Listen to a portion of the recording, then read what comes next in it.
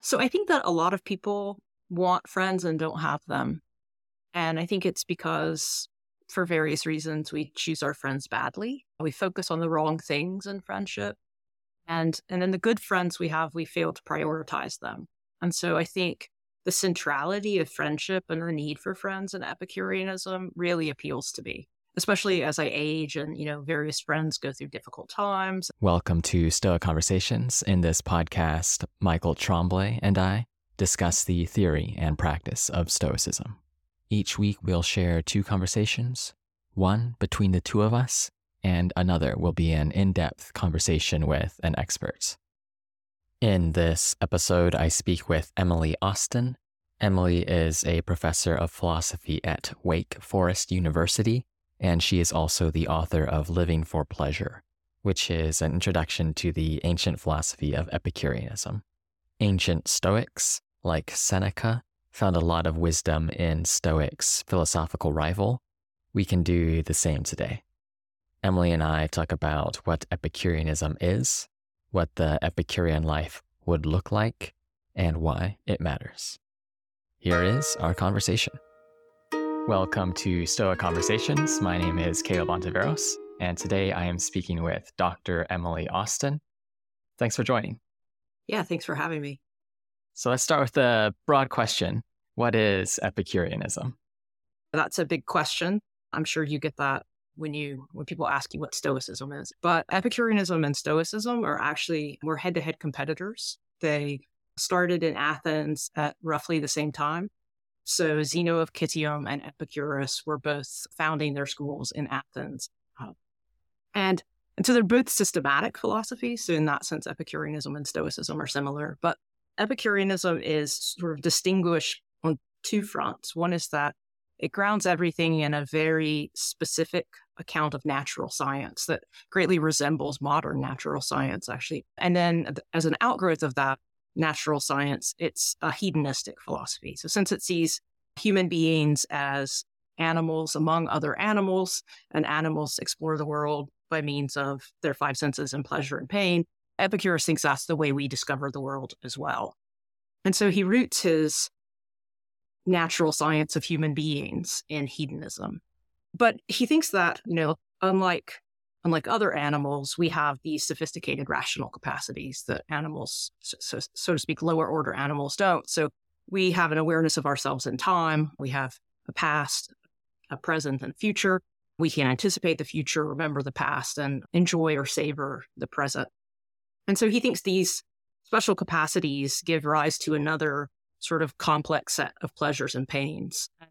And he thinks that by and large, if we're living prudentially, what we want to do is lessen those anxieties. And hopefully that will free up mental space and time to pursue various kinds of pleasures. And so his system actually was not simply about, what we think of as sort of whether or not I should, order takeaway today because it costs a lot of money and I could cook in the kitchen. So it's not simply prudential things. It's also big picture things like the relationship between humans and gods, the nature of death. And so in that respect, it's also a lot like Stoicism. It's not just about daily living. It's about the big questions that we have. So one quick way to think about Epicureanism was not made by Epicurus himself. It was made by some of his later followers, but they distilled much of his teaching into what's sometimes called the fourfold remedy. And the fourfold remedy is that God presents no fears, death no evils, the good is easy to get, and the bad is easy to endure. So let me just walk you through those really quickly. And then, any follow-up questions, of course, to expand them is great. So the Epicureans think God presents no evils. And some people think that's because the Epicureans were atheists, but Epicurus insists he's not, and I take him at his word. That said, his account of the gods is very uncommon. So he doesn't think the gods create the world or make it go into non-existence. The gods didn't create the world for our benefit, and they don't intervene in the world either to punish or reward. And so they don't create or destroy, punish or reward. And Epicurus thinks that that's an outgrowth of his physics, right? So that's not how the world came into being. But he also thinks it's sort of impious to think that the gods would reward or punish human beings.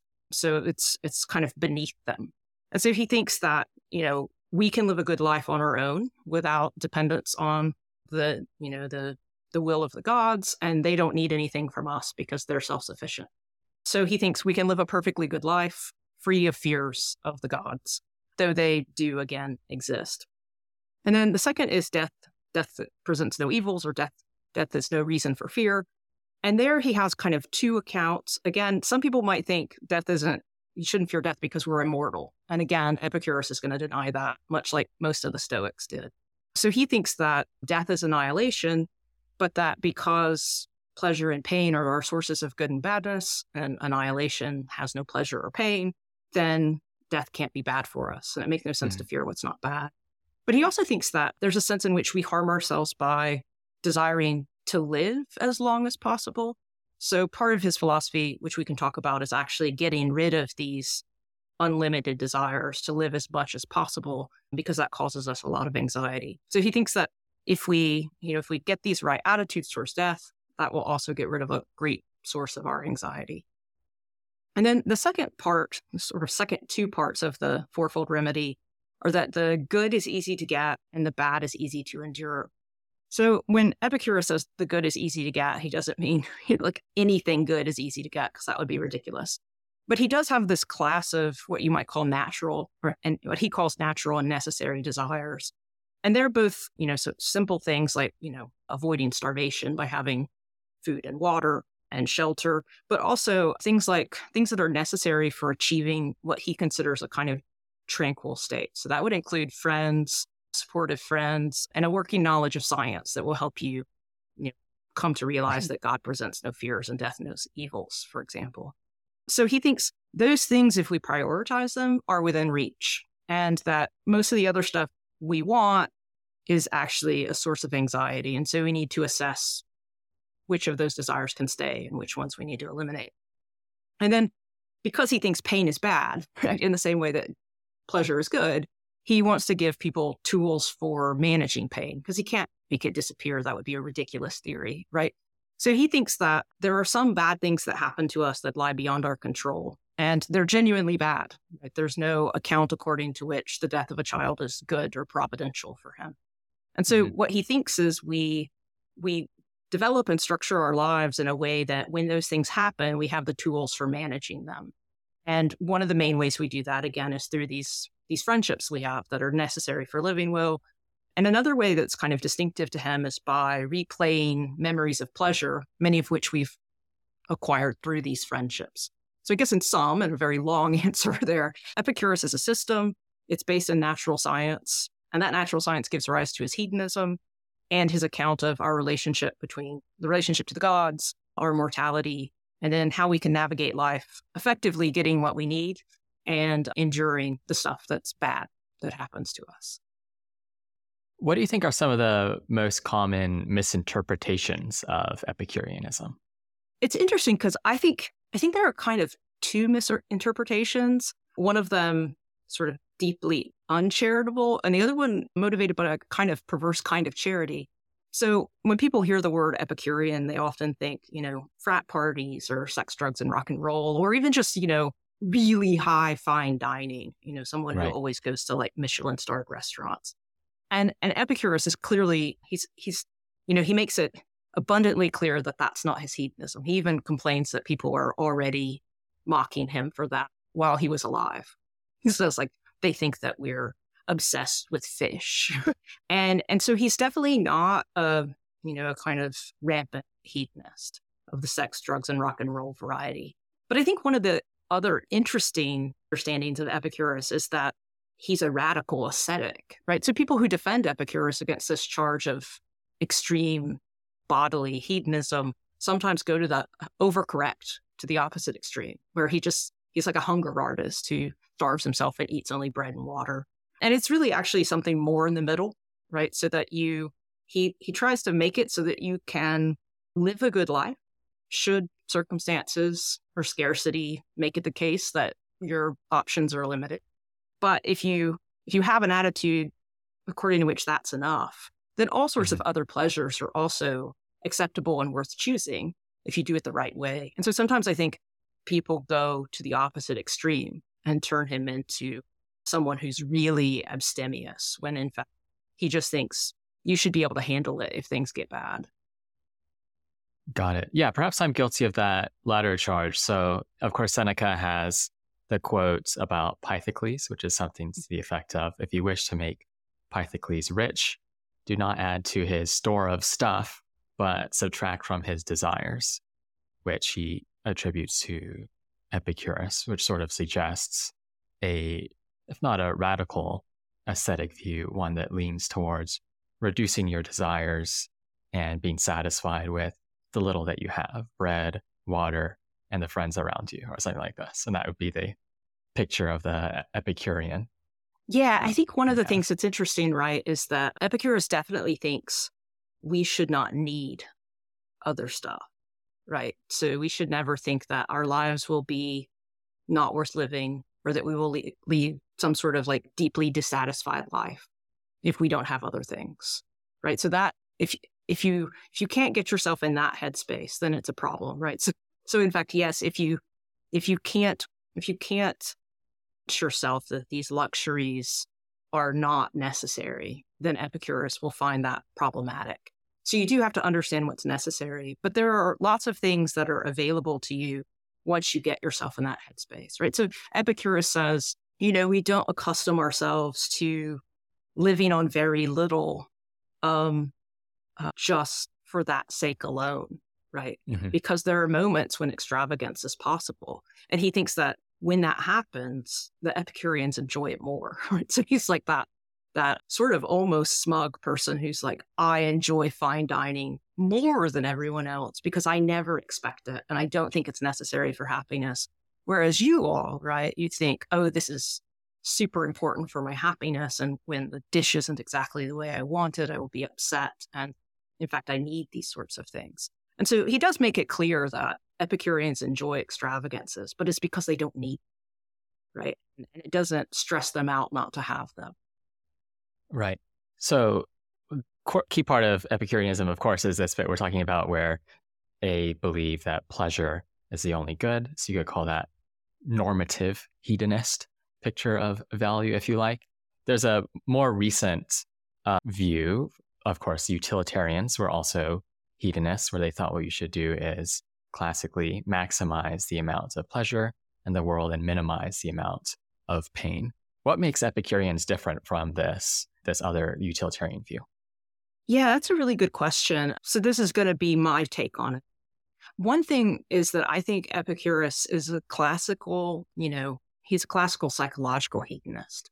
So he thinks that what we do is pursue our own pleasure and avoid our own pain.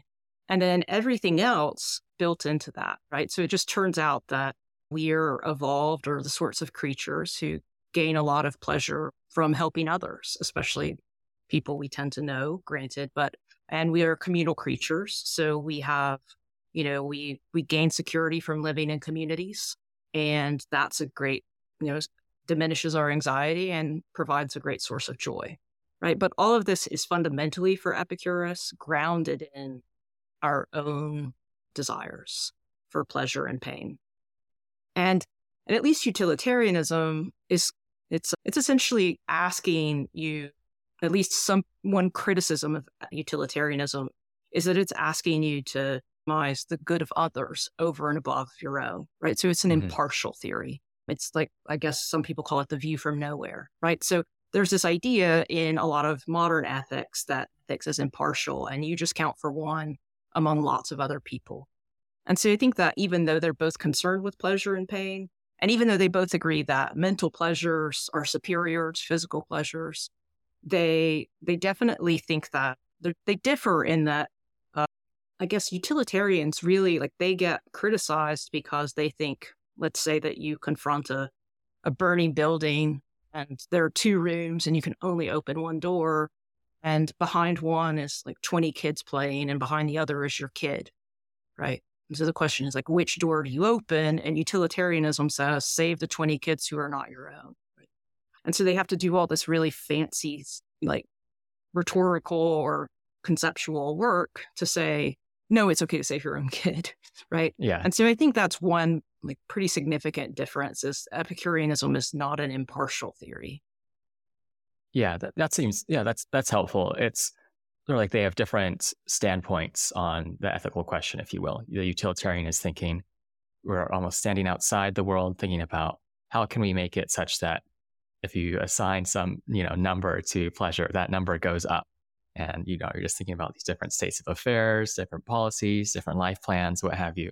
Whereas the Epicurean is starting with, okay, given that I am this kind of being that pursues pleasure, how can I live a fulfilling life with these other beings who are also situated similarly to me, instead of trying to, maximize pleasure across the whole world or what have you.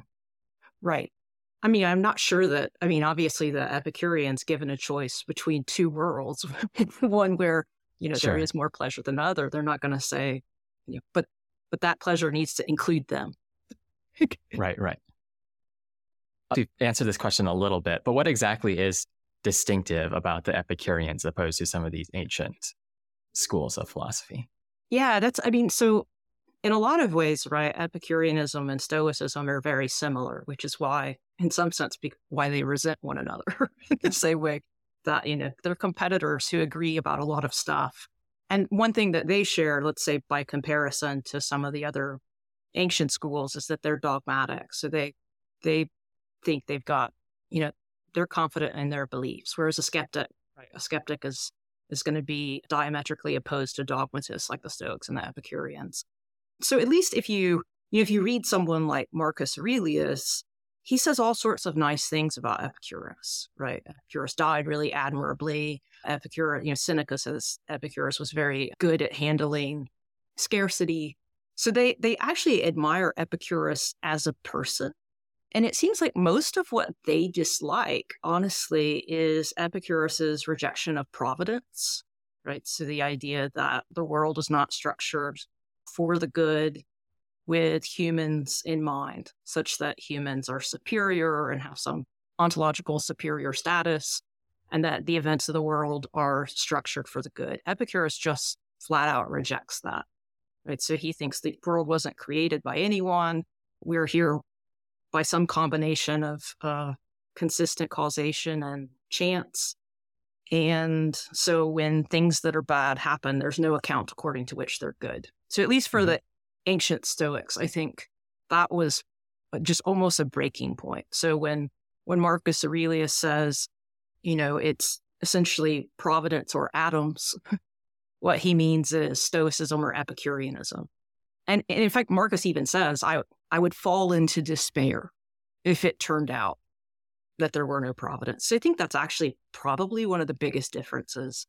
And then the other big one, I think, is just that they overlap despite the fact that they have very, different starting points. So the Stoics will say the only good thing, right? The only truly good thing is virtue. And the only bad thing is vice. And everything else is indifferent, right? Selectable perhaps, but indifferent. And so the Epicureans, by contrast, say the only good thing is pleasure. The only bad thing is pain, right? And so that sounds like a really radical view, right? But in theory, they both think it kind of works out the same, whether that's, legitimate or not.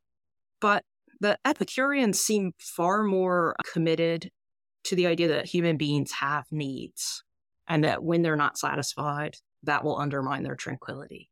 Whereas the Stoics sort of want to argue that, or they do argue that if you have virtue, you have everything you need, regardless of everything else.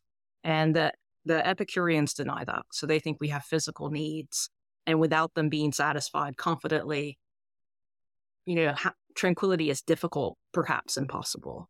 And so that leads to, some commitments on the Stoic that people find counterintuitive or at least difficult with the Stoics, that your child is an indifferent, preferable, but an indifferent that doesn't, your child doesn't contribute to your happiness. And so I think the Epicureans are really they're more about, withstanding bad things, but treating them as bad. And the Stoics, at least the ideal Stoic, would see those things as indifferent in a way that the Epicureans would find problematic, at least according to Plutarch. Right. Yeah. So I suppose there's this question, is virtue sufficient for living a good life? And the Cynics and the Stoics would say, yes to that question. And the Epicureans would probably say it's a very good rule, very good route to likely get you to lead a good life, but it's not sufficient, Right. So strictly yeah, speaking. that's a really good way of thinking of it, right? So they were both going to think that virtue is necessary for happiness, right? But the Stoics are going to say it's sufficient, and the Epicureans will say no. Right. So where do they disagree on? Of course, the Stoics and Epicureans disagree in theory and their philosophical grounding of value, but where do they disagree in action in your picture? How would a Epicurean and a Stoic live differently? So Epicureans are very social, and so they take that to be essential. But I get the impression that Stoics are also social, right? They just don't consider it essential. And so they like it. It's not like they reject people, but the Epicureans take that to be essential. And so, I mean, this at least is reflected in Epicurus's project of setting up what's called the Garden, which was a community outside of Athens where Epicureans lived and socialized. Epicurus also had a house in town, so it's unclear exactly, how much time he spent there or how his time was divided. But they were a very social group of people, and they took that to be the heart of their philosophy. And I'm not sure to what extent that would be true of the Stoics' daily existence. But I guess also, I mean, there are smaller things, right? So at least the Stoics thought it was good, all things considered, at least under certain circumstances, to participate in politics. And the Epicureans thought only participate in politics if you absolutely have to keep yourself alive or to protect your vital interest. So that would be a big difference, right? You wouldn't find Epicureans running for Senate, whereas, Stoics were keen to do that often. And at least the standard story is that Stoics would be more engaged in public life in general, right? So they would be in the heart of the city, and Epicureans wouldn't. But maybe you have something more specific in mind. I'm sure you have a kind of sense of how they differ. Yeah, well, so just before I forget, on the social side, I wouldn't see too strong of a difference there, although it's true that Stoics might not ground the good life in a way in human sociality. Of course, they ground it in virtue, and in order to express virtue, you need to use indifference well. So probably in action, they'll look pretty similar, which is one reason why you see Stoics go into politics so much, for better or worse. What do you think about that? Oh, I think that, Or what do you think about that line on why Stoics would not necessarily in action be less social than Epicureans? Yeah, I think that's true. One question I have a little bit about that. So one of the things I find fascinating about Seneca, he's a bit of a mess. I think everyone kind of agrees that he shoots from the hip sometimes, but he thinks that he has this one line where he says something like, Stoics don't need friends. They're essentially preferred indifference. And he says something like, not that a Stoic would ever, like a Stoic might decide to not live if there were a world without friends. Like he might commit suicide if there were no friends, but he doesn't need them. And I find that to be just really fascinating, right? This idea that that at least Seneca will say these, and actually this is in Cicero too, right? That these preferred indifference make no difference. And yet, when the preferred indifference go away, that's a reason to commit suicide. And so I do think, I even think that there's something weird about that for the Stoics. I think they are more attached to the preferred indifference sometimes than we give them credit for. But at least, the early Greek Stoics were pretty stark about that. But yeah, I think that actually when push comes to shove, they're going to choose a lot of the same things. The Stoics are probably more likely to, and this could be the right thing to do. I'm not saying it's not, but they might be a little more willing to sully themselves in social interactions with non-Stoics or others for long-term aims. I get the impression that one of the advantages of getting not involved in politics for the Epicureans is that they kind of want to keep a cleaner conscience, which might be a bit precious, I guess. But right. Yeah, I think Stoics have just both in the modern times and ancient times, did not have a consistent politics, like many other groups, of course. And there are clear strands, but you see, although you don't see so much of an exodus from politics like you do in the Epicureans, of course, you have people like Seneca who are much more willing to go along or appease, compromise different views, as opposed to the Stoic opposition or Cato, who are much more Well, on the principled hardliners type. I find that essay that Seneca wrote later in his life, actually towards the end of it, on leisure, when he was trying to drop out of politics, super fascinating because he says, I should be able to do this leisure. And he imagines an imaginary objector who says something like, what are you doing saying these Epicurean things? You've let the enemy into our camp. And we're the sort of people who, throw our battle helmet on over our gray hair, right? So we don't retire. What do you mean? And he interestingly, kind of by the end, works himself into the view that the original Stoics would not have been in politics because they would not have had a suitably just society to participate in. And I find that really fascinating. It's almost like at the very end, he thought Epicurus could be right.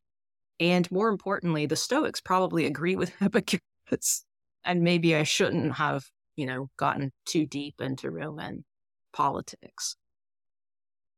Yeah, I find that view very plausible. Quite often, modern Stoics will be criticized on the view that the philosophy is too individualist and doesn't pay attention to politics.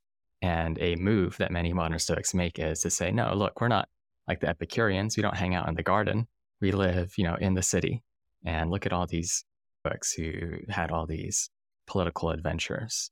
But in general, I think there is a strong advantage to the Epicurean view that some Stoics underrate, and it might be better to bite the bullet and say, look, not a lot of political engagement just is not very good for ourselves or for the world, and we need to be clear on what we mean by politics and focus our efforts.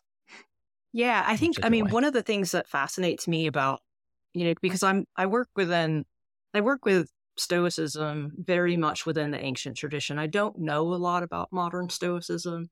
And, I think that in a lot of ways there was even a cartoon a few people sent me today about, various ways it gets misrepresented or harnessed to bad ends. And so, I know, sort of what people say about modern Stoicism, but I admit I don't know a whole lot about it because I work in the ancient tradition. But one of the things that strikes me as, sort of good about the ancient tradition, right, is they even had a disagreement about whether it made sense to call any indifference preferred, right? Because there were always times when you should choose the opposite of what might seem naturally or on the whole preferable, right? So it might be preferable, all things considered, to be healthy. But if the tyrant is rounding up people for his unjust war and wants the healthiest people there, you might prefer to not be healthy because having that puts you in a condition where you're being coerced or, put in a position where you'll have to act viciously, right? And so there's a sense in which the art of Stoicism to me is choosing among the options. And sometimes those options are not to have money and not to participate in politics and not to do these things because they diminish or threaten your virtue, right? So in some sense, there's sometimes this move like, oh, well, money is always preferable. It's like, no, it's not. So yeah, I do think that there's a sense in which I think they would think politics, right? Politics is not always preferable. In fact, they make that abundantly clear. So here's one question I have about Epicureanism, which is the question, is Epicureanism self-effacing? So by that, I mean, a view can be self-contradictory in the sense that, every truth is relative. That is plausibly a self-contradictory claim. Of course, you could argue about that, but the idea would be that very idea just sort of refutes itself. Is that idea relative? What does that mean to say then that every truth is relative? So self-defeating in the way skepticism is self-defeating. Yeah. And then, of course, you can have self-effacing, which is just the idea that it could be true, but you shouldn't believe it. Because if you believe it, then that would harm your project to get to the aim or actually harm your ability to live it out. So sometimes people say this about, utilitarianism, which is what we were discussing earlier. But the Right. thought would be that in Epicureanism, what you're aiming to do is live a pleasurable life, but plausibly the most pleasurable life isn't one that directly aims at pleasure. Of course, various philosophers say that, psychologists, religious traditions. So I'm curious what you think about that general issue. Yeah. I mean, so I think that there's a, sort of like the hedonistic paradox or but I think that, so I guess I'm curious when you say, is it self-effacing? Would that be in some sense, significantly different from saying that sometimes in order to pursue pleasure, you have to choose pain? Because I think in that sense, the Epicureans truly believe that, we are calculating pleasure and pain over the long term, right? So we're not Yep. promised tomorrow, but if if we're reasoning prudently, right, then we might want to be strong, so we should exercise, or we might want to travel, so we might learn the language, right? So in that sense, they're not going to choose the immediate pleasure when it would have bad long-term consequences, or where Mhm. avoiding it would give you a really good payoff in the end. And I guess if that's what self-effacing is, then yes. But I tend to think of it as indirect hedonism, right? So it's just prudent calculation. And the idea is that not so much that you're, again, a maximizer, right? It's just that you're trying to achieve a kind of equilibrium where you feel satisfied and then can indulge Mhm. in things that don't undermine your satisfaction, right? So Right. if you think, oh, if I chase this thing, it will undermine my satisfaction, then you shouldn't chase it. But I guess, so sometimes I feel like people say something is self-effacing, or sometimes even people will use the term schizophrenic, sort of in a way that makes it sound like you have to pretend you're not that in order to succeed. And so I guess I think that Epicureans, they definitely admit that they're long-term planners. And if that makes them self-effacing, then they are kind of like at least a prudent hedonism rather than a strict hedonism. Yeah, prudent hedonism makes sense to me, and I don't think that would be much of a practical objection to the philosophy. I suppose what I have in mind is, look, Epicurus says that in order to live the happy life, you should be virtuous. Why not just think virtue is the most, the highest good, if it turns out that people who tend to think virtue is the highest good act more virtuously and are happier in the Epicurean sense?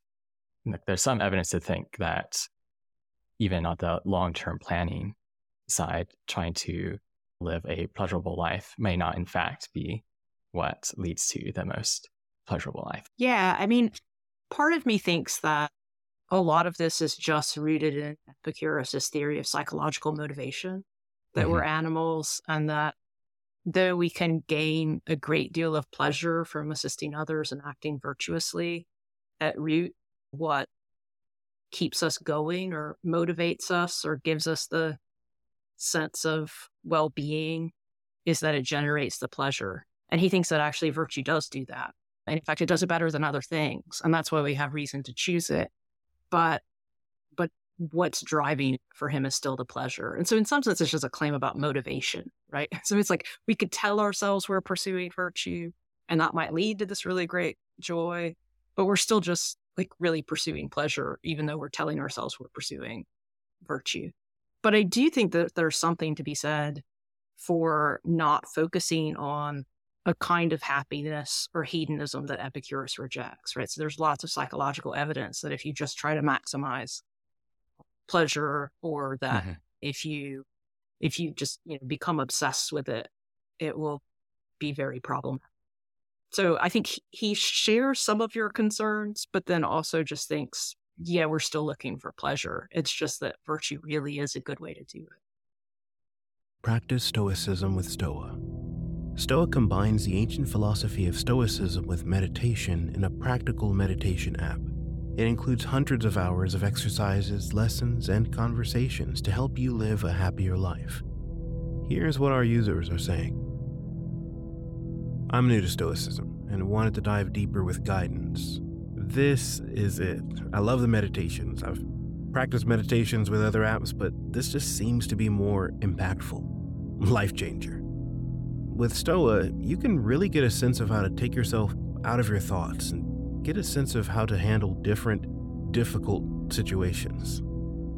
Find it available for free download in the Play Store and App Store. I see. This might be a good transition then into some of the practical questions of, how does one, in fact, live an Epicurean life, and what do the Epicureans have to say about that? Yeah. So, I guess the best way to kind of get a sense of what they're about is to think that Epicureanism is about choices and avoidances. And they do want a certain kind of state. Some people will call it tranquility. The Greek was ataraxia. It's a lack of disturbance in the soul.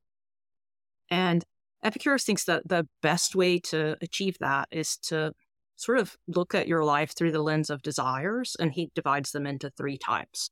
So unfortunately, he has very cumbersome names for them. They're the natural and necessary, natural and unnecessary, and unnatural and unnecessary. So in order to not write that over and over again, or have to say it over and over again, I call them necessary, extravagant, and corrosive desires. And Epicurus thinks that the necessary desires are all we need for well-being. And so I've told you about those, right? It's not just food and shelter, but friends, a working knowledge of science, a set of beliefs about how the world works. And then he has these extravagant desires, which are kind of like nicer versions of those things for the most part, right? So they're not necessary, but when opportunity presents itself and it's not a lot of struggle and you don't think it's necessary and you remain satisfied without it, then sure, go for it, right? These are often more memorable pleasures. They kind of, he will say they vary tranquility, they deepen or enrich it. And he thinks life affords lots of opportunities for those, especially in their more simple forms, right? So a conversation with friends, a walk in the park, those sorts of things are memorable. And while they're not strictly necessary in the individual case, they actually add to our sense that life is going well. His main focus for getting rid of stuff are these, what I call the corrosive desires, the unnatural and unnecessary. And the unnatural there doesn't mean artificial. It means more like contrary to our nature, right? So just having the desire undercuts our tranquility.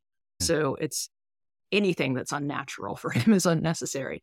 And these desires share a set of features. So sometimes they're even things it's okay to want in moderation. It's that you have a desire that's unlimited. It doesn't have a limit. And so if you have an unlimited desire, one way to think of that is just sort of like, you can never have too much. You can never have too much money, too much respect, too many clicks, too many likes, too many days of your life. And the problem with unlimited desires is there's always more and you don't have it. And so those desires can't be satisfied. So you're always left with the idea that this is not enough. And Epicurus thinks that's a really unhealthy mindset for facing both your daily life and the future. So these would be desires for, sort of limitless profit, limitless fame, etc. And those, it's not just that they can't be satisfied, but they come in degrees. So you can compare yourself, right? I've got more of this and they've got more of that. And that makes one of us better or worse. It destabilizes relationships if you base them in those things, right? So if I'm friends with you because you have some position of power and you lose that position of power, right, then our friendship is going to founder.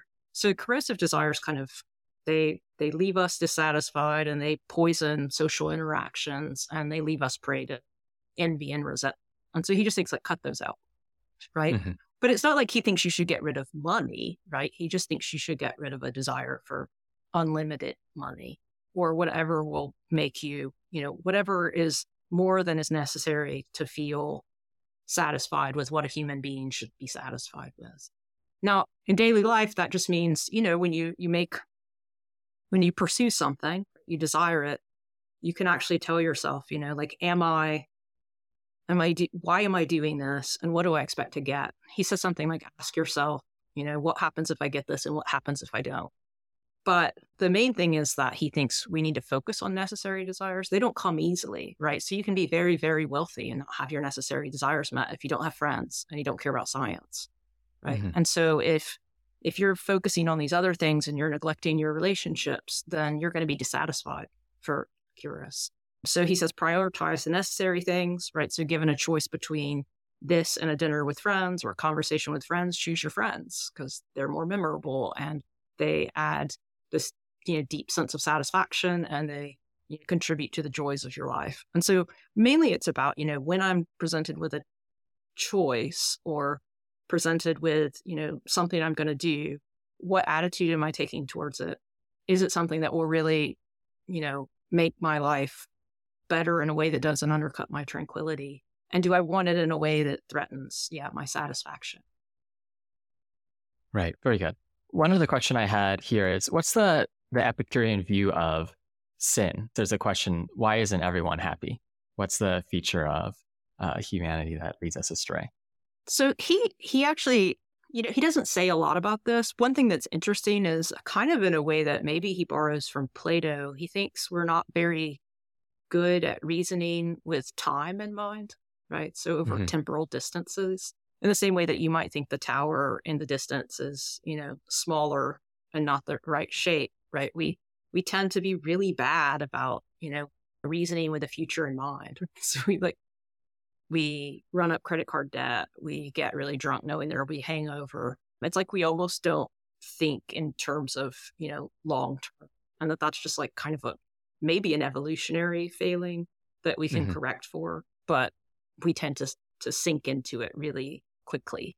I think Epicurus actually does have a pretty decent sense of the idea that people have addictions and that those addictions are specific to individuals, right? So that some people struggle more with some things than other things. And so, like he might think, oh, yes, it's great for so-and-so. They really relax if they have a glass of wine, but this person is going to completely derail their relationships. And so I think a lot of it, he just thinks are like prudential errors. Some of them arising from our human nature, some of them from our individual natures. But I don't think he's going to associate it with any kind of sort of cosmic failing, right? Some sort of way in which, the world is imperfect or in a fallen state. Or he just thinks that, we have impediments of both reason and biology and sometimes just misfortune. Those things, we can adapt to them and we can plan our lives to try to insulate ourselves from them. But sometimes it's our nature is working against us. Mm-hmm. Yeah. To what extent do you think Epicurus agrees with the idea that to philosophize is to learn how to die?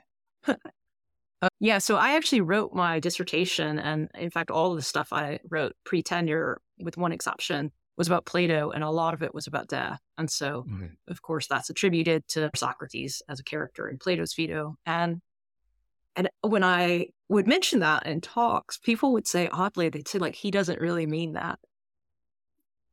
And in part, they thought something like, well, look, I think about substance, or I really like to think about the meaning of words. And that has nothing to do with preparing to die. Right? There's just all this other stuff to philosophy.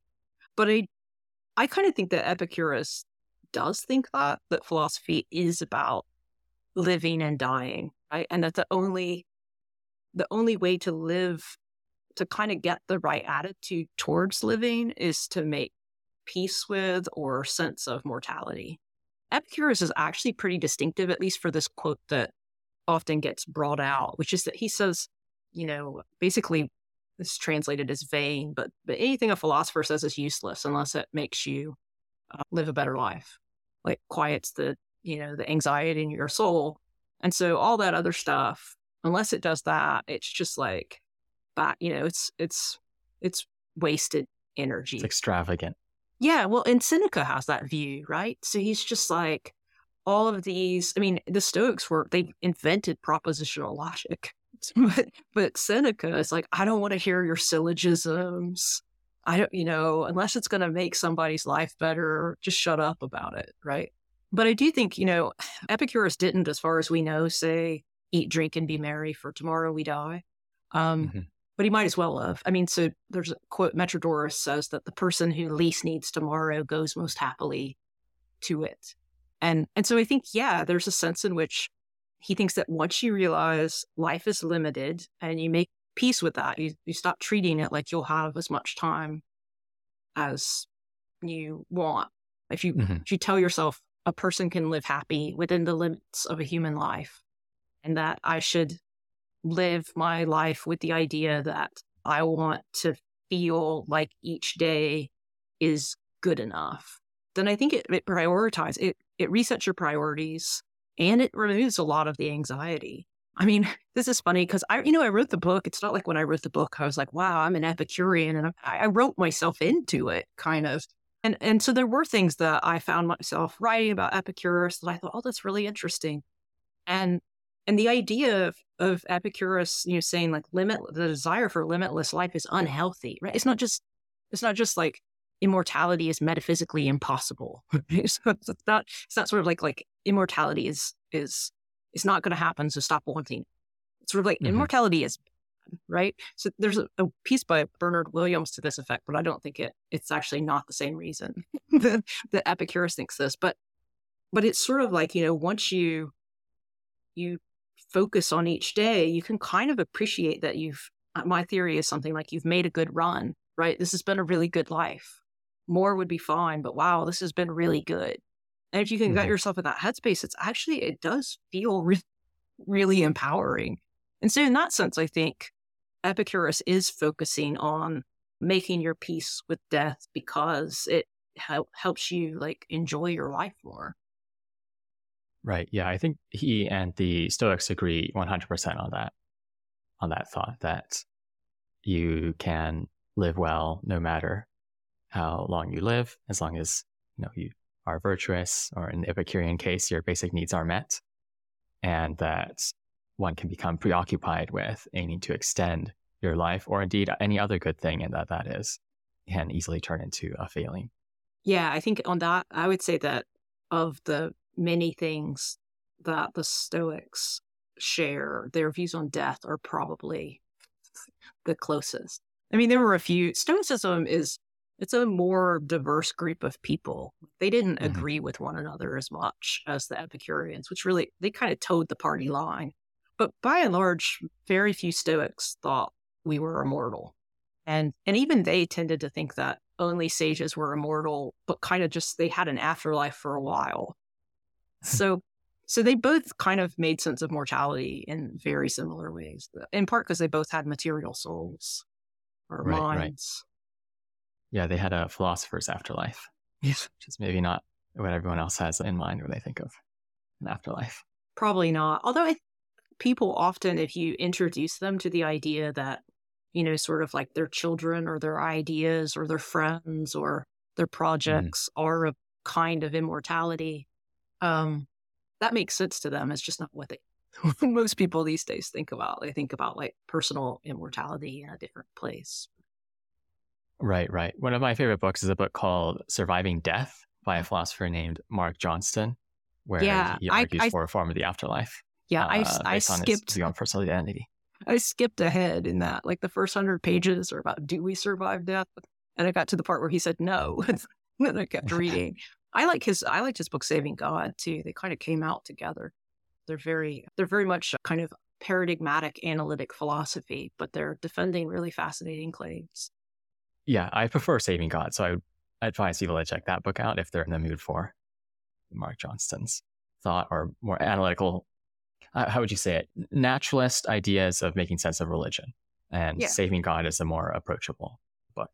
Yeah, I mean, in some sense, one of the interesting things is that Epicureans, I do think it's sort of regrettable in a lot of ways that the Epicureans got just sort of pegged as these atheists, right? So in fact, Christopher Hitchens starts the Atheist Reader with a passage from Lucretius, even though Lucretius says like, look, I'm not impious and I believe in the gods and here's why, right? So, but they were, like many ancient philosophers in particular, super, revisionist, and they thought, popular conceptions were mistaken. But it is interesting to just explore like what kind of conception of God they had given these kind of limitations on God's interests and powers. And so, yeah, I actually find that a kind of, there is some literature on it, but people just don't really head in that direction, scholarly wise. Right. So after, learning more about Epicureanism, writing this book, what would you say are one of the main takeaways, or maybe a set of main takeaways that you think more people would get a lot of value out of learning about Epicureanism? So I think that a lot of people want friends and don't have them. And I think it's because for various reasons, we choose our friends badly. We focus on the wrong things in friendship. And then the good friends we have, we fail to prioritize them. And so I think the centrality of friendship and the need for friends in Epicureanism really appeals to me, especially as I age and, various friends go through difficult times. And so I think the focus on friendship is awesome. I think it's just really good. And then, so other things that, I guess the other things that resonate with me are the fact that we do have needs, but we don't need as much as we think we do. Mm. So that, and we don't always know we don't always appreciate what the needs are. So that, we can have what we need and be satisfied, and other things become more pleasant if they're not needed. I think that that's really actually true to my experience. But I think, there's a lot of stuff I cover in the book, some of it, more handling standard objections to Epicureanism. But, part of friendship for Epicureanism is mutual self-improvement. I found that really fascinating. I think it's interesting that it's ethics grounded in a much more modern conception of science. So a sort of account of the natural world that includes evolutionary science or at least accommodates it and treats us as animals. So yeah, I think Epicureanism has a lot going for it, despite whatever reservations I have about it. I think there's a lot of overlap with Stoicism. And then depending on kind of your worldview, you'll gravitate towards maybe one over the other. Right. Yeah, I do think there are, of course, serious philosophical differences, but in practice, the two philosophies are very similar to each other with respect to other life philosophies that are roaming around these days. Yeah, I think they are. I mean, it would be hard in some sense to distinguish them. I find it funny. I think of the Stoics often as using, other people too, using even the Epicureans move, right? So It's sort of like, this is true of us, and even the Epicureans agree. And it's amazing when you get right down to it, how many times they say, even the Epicureans believe this, right? And they often think of them as like, they'll refer to them as like the lovers of pleasure or something. But they'll say like, why fear death? Even the Epicureans don't. So yeah, it is fascinating how they are kind of difficult to differentiate. Right. Well, one last topic to chat about is you wrote a piece entitled, Are Modern Stoics Epicureans? I wonder if you could say a bit about, why you might think modern Stoics are modern Epicureans, and then we can wrap up. Yeah, I guess this actually kind of started because of a conversation I had with my neighbor. I was out of town this summer and ended up somehow a camp post at a park, a national forest campground in Wyoming. And so he came back and I was talking to him about that, and my book had arrived, and he said, "Oh, you would be really interested in this. I'm listening to this podcast and it's called Waking Up, and it's run by Sam Harris. And after the first meditation, they encouraged me to read this book on Stoicism." And it just occurred to me that it was somewhat surprising to me that someone who's so clearly associated with like a rejection of things like providence would choose such a philosophy so deeply enmeshed in providence. And so I kind of wanted to read like, well, what do these modern Stoics say about this topic? And often they're just silent on it. Or I think Irvine, actually, his way of addressing it sounds exactly like Epicureanism. He's like, actually, we evolved and it's all based on pleasure and pain. And then we learned these things and then we stopped focusing on them and life got better. And I'm like, but that's kind of Epicureanism. And so I started wondering whether, it was just that people didn't know about Epicureanism, and so I think there's a sense in which some of these people have reason to at least investigate Epicureanism because it's built on a foundation of things that they reassert whenever they dismiss these other features of Stoicism. Like, of course, Stoics were providence, but here's an evolutionary account according to pleasure and pain. And I thought, so yeah, that's kind of where it came from. And, I don't think it's sort of like that modern Stoics are Epicureans, because that would be weird. It's like they don't know it, right? But it was a good title. And so I think it's sort of like, if you have these beliefs, you should investigate Epicureanism, because it's really hard to disentangle providence from Stoicism. it's really hard to make sense of the Stoic view on why we should care about others without those kinds of providential commitments. And the Roman Stoics, who kind of feature in a lot of these discussions, really like that's where they saw themselves diverging from us. And so I just think it's kind of worth it for people to explore it and see to what extent, Stoicism overlaps, but also like whether the views on providence and suffering might resonate more with some of the people who currently are sort of engaged with Stoicism. So I think it's complementary, but it is interesting that some people who are really drawn to Stoicism have commitments that are more in line with Epicureanism. Yeah, I think the book, A Guide to a Good Life by Bill Irvine, I think there's a very reasonable reading of that book where he's philosophically an Epicurean. It's hard not to read it that way. Or practically, he focuses on premeditatio malorum, negative visualization. Yeah, I mean, so Irvine is interesting because, so the Epicureans did reject that pre-rehearsal of evils, right? And he does rely on it a lot. And the Pigliucci book is interesting because he just kind of says, we'll just agree to disagree about that, about providence. And so I thought, well, I think it's to their credit that they address it so that they don't pretend it's not there. Whereas I think sometimes when you look at some of the modern Stoics, you would never know they believe that, right? So I think the effort to disentangle some of the practical stuff from some of the metaphysical stuff, I respect that they try to do it, and I'm on the fence about whether it can be done. But I do think that Epicureanism doesn't present that challenge for people who don't want to have to wrangle with that puzzle. Right. Yeah. For people who are interested in this issue, there's a nice series on a website called Sideways View, I believe. And there's an opening essay by Brittany Polat, who we've chatted with on Stoic Conversation on whether the Stoics need God, how they should think about that, where the Stoic God is of course different than the Christian God, but still includes these ideas of providence. And there's some nice follow-ups by Massimo Pigliucci and another fellow named James Daltrey, arguing different sides of that perspective. So it's an interesting question. My personal view is that the Stoics don't need God, but they should have question marks about whether there is a Stoic God or not at this point in time. But that's my take on that. And it's certainly an interesting. Yeah, I haven't gotten too far deep into it. I've talked to people who are on both sides of that. I respect both of them.